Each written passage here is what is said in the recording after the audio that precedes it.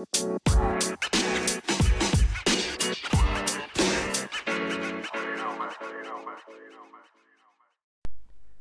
what's going on? Welcome to another episode of a Cincy Fan Talking. Make sure you hit that link tree and hit everything up inside that link tree. A lot of good causes in there. Make sure you register to vote. You can hit that up on the link tree as well. It's a lot to talk about. A lot to talk about as always. Make sure you're wearing a mask. Forget what they out here telling you. Don't believe the hype. For real. Public Enemy said that a long time ago. It's more real today than it was back then. Wear a mask when you go out here in these streets. You might run into a whole lot of people not wearing one. Forget all that. Sport your mask. I think I'm up to about, I think I got about 9 of them now. We'll get into that in a second though. So yeah. I guess you can call this Bengals talk. I feel like this a little bit bigger than that. It's kind of like Bengals talk, but to me personally, this is more like the Bengals are doing what a whole lot of people and businesses have been doing to people of color for a very long time. So to set this up, I'm gonna make a long story short. A report came out saying that in 2017, you had about a group of 10 or so Bengals that wanted to kneel when the Bengals played the Packers. It was like week 3, 2017.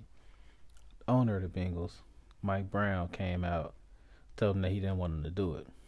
Didn't tell them that they couldn't. Not allowed to do that.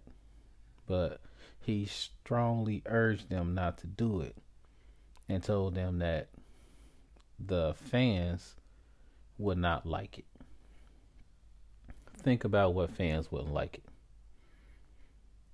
And furthermore, some of the players on the team said that they felt like their contracts for the next year wouldn't be too good. This got confirmed by some players that came over the next year.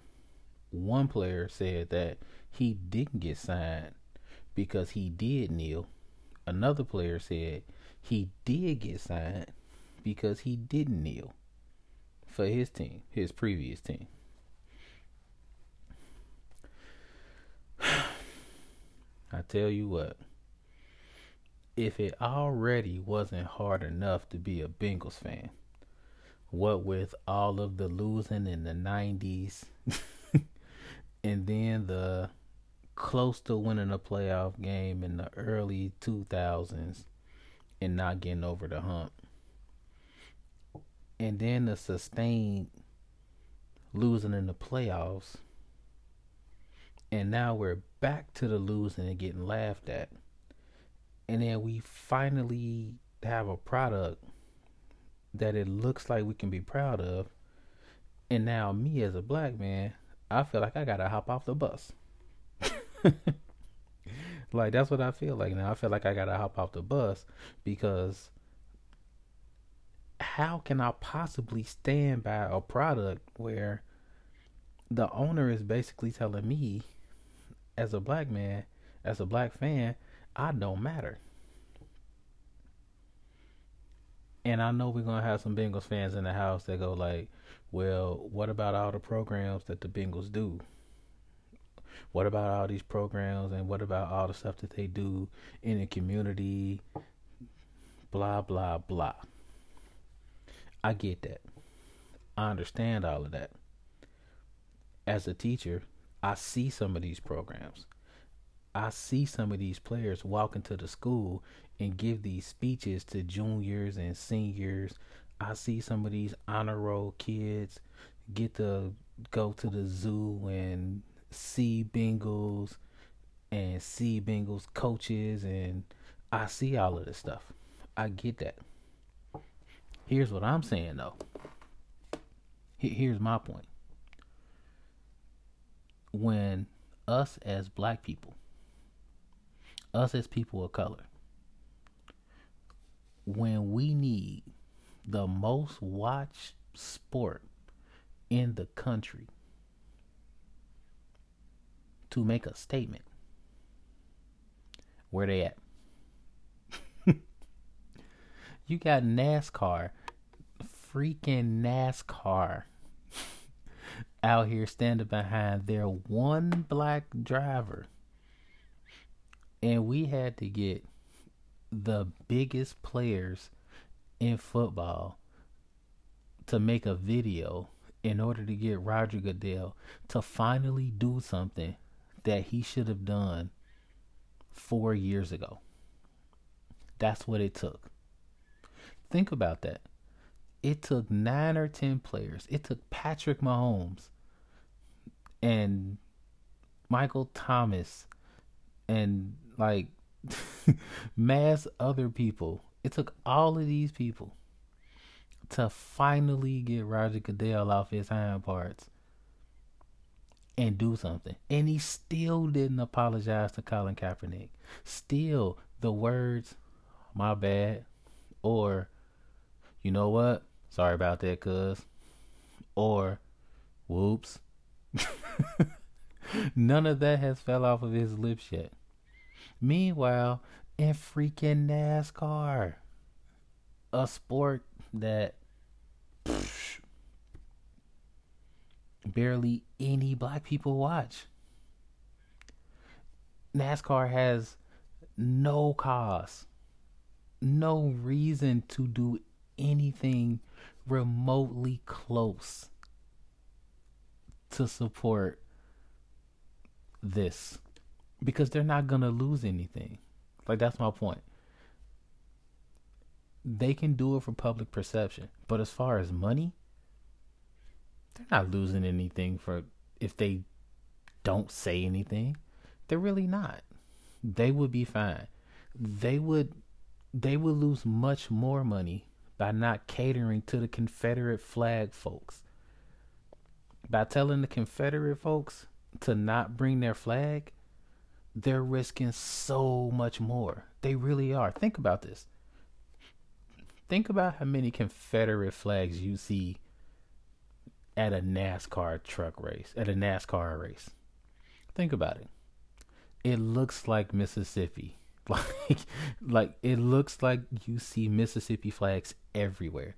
You have to look real close to make sure, oh, that's not a Mississippi flag. That's a Confederate flag. They look kind of close. Mississippi really needs to change that flag. They really do. And NASCAR decided to listen to Bubba Wallace and say, hey, look, here's what we're going to do. Don't bring that Confederate flag to our stuff. That's what they did. They put support behind their person, not their people of color, their person of color. Meanwhile, the NFL, 70% African American, 70% people of color. Not even just African American. We're talking Latinos as well. When we're up here, like, look, we have police brutality. We have all types of things going on in our community. Here's what we're going to do. We're going to kneel in front of the flag. Okay, you can go ahead and kneel in front of the flag, but it's absolutely ridiculous. And it's not like the owners can actually tell them not to do it. I mean, these are grown men. You're not going to stop them. But it's like some of the Cincinnati Bengals said. Those paychecks for next year might not be there. If you try to go to another team, you're going to look like a troublemaker. So it's not like they're stopping them from kneeling. But look at Colin Kaepernick. Do you want to get treated like Colin Kaepernick? Because that's what happened when he did that. And nobody wants that to happen to them. That's the thing. He's getting blackballed. And if you don't believe he's getting blackballed, pop in a copy of Madden 19. Just go ahead and pop in a copy of Madden 19. His name is bleeped out. Like, they won't even use his name in some of the lyrics, in some of the song lyrics. If you don't believe me, pop in Madden 18. They bleeped his name out of that as well. His name is treated like a curse word. Think about that. Like the F word, like the S word, the K word. That's what it's treated like. So you put all of that, you put all of that into one big gumbo pot. And then you think about this report. You would think the Cincinnati media would be all over this. You would think Bengals Twitter would be lit up with this stuff. No. Not at all. Not even a little bit. I'm on Twitter a lot. I mean, as a teacher, during a quarantine, there's literally nothing for me to do.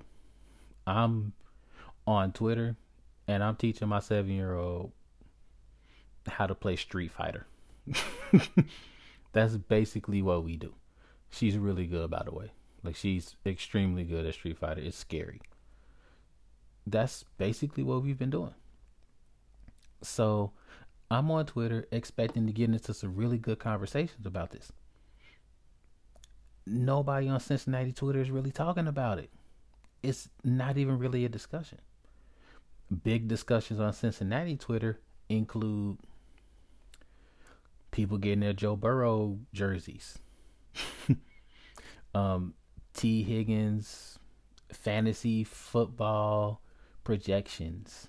Oh, and there are a few people saying, yeah, it's really good that he didn't do that, that they didn't get to kneel. And of course, there were a few people, like I said before, there were a few people that actually had some sense, and they were like, why in the world did they not do that? There's Mike Brown doing Mike Brown stuff again, trying to cater to everybody when he should be catering to everybody. I saw a couple people saying that as well. And it makes it really hard to be a Bengals fan. It really does. It is frustrating. To me, it's systemic of Cincinnati in general. I feel like in Cincinnati, we take 2 steps forward and 4 steps back as far as this whole sports and racism thing. I mean, I just, that's the honest to goodness truth. And it's not just Cincinnati. I feel like that's racism in sports as a whole. And it brings me back to something I said a couple of weeks ago. It might have been a couple of podcasts ago. Some of these athletes, what's gonna happen is they're gonna catch up and they're gonna start feeling like maybe it's best for me not to play sports once sports come back online, because I don't feel value as an athlete because of all of the stuff that's happening. And I feel like we need to get behind them if they decide to do that, because there's going to be some athletes. It's already happening in the WNBA. They're way ahead of the curve on this, and they always have been. There are going to be some athletes, some male athletes that say, look, maybe it's not time for me to come back because there's still some racial issues. There's still some other issues that I need to be online fighting for. They're going to get some backlash from some fans. Like, you need to win us the title. Like, you don't care. Maybe they care more than you think they do. So that's kind of what I'm waiting on. I'm kind of waiting to see if that happens. As far as the Bengals, it was disappointing to read that. I wasn't really disappointed in the players. I saw some fans, and I just keep kind of air quoting that fans thing because I just don't get how some people treat athletes. Like it's just weird. But I wasn't really upset with the athletes that didn't kneel, because you're talking about paychecks here. You're talking about people that need to feed their families. Like, and you saw exactly what happened to Colin Kaepernick, and you're asking people to make a choice in the heat of battle. And maybe they needed time to think about it. Maybe they needed a couple of weeks to go, like, okay, maybe I just don't really know what to do. So I really can't question anybody's motives. I'm more upset with the people that put them in that position. That's my thing. Colin Kaepernick did something that was absolutely positively awesome. It took tremendous guts. Just because somebody else didn't do it, it doesn't make them have less heart or less guts. It simply means that the powers that be put them in a ridiculous position to where they had to make that choice in the first place. So the onus isn't on the people that didn't make that decision. It's on the people that forced them to have to choose that in the first place. And I think a lot of people are missing that. It's not on the people that had to make the decision. It's on the people that forced them to make the choice in the first place. I think a lot of people need to understand that, especially in the times that we're living in. There are a lot of people that are forcing people to make that are forcing other people to make decisions that they shouldn't have to make in the first place. People shouldn't have to make the decisions that they're making today. And there are people above all of us that they should think better. They should do better. So it's on us to simply choose wisely. So I'm going to go ahead and end on that. Make sure you check me out. I'm going to go ahead and drop another one in a couple of days. Be safe out there. Wear a mask. Quote Public Enemy again. Don't believe the hype. Wear a mask out here. The coronavirus isn't going away anytime soon, because if it was, it'd be gone already. So until we get something that's going to keep us safe, social distance, wear a mask. If you can, let me know what you thought about this. Leave a review. Tell me how you felt. Until we talk again, be safe, and life is good. See you when I see you. Peace.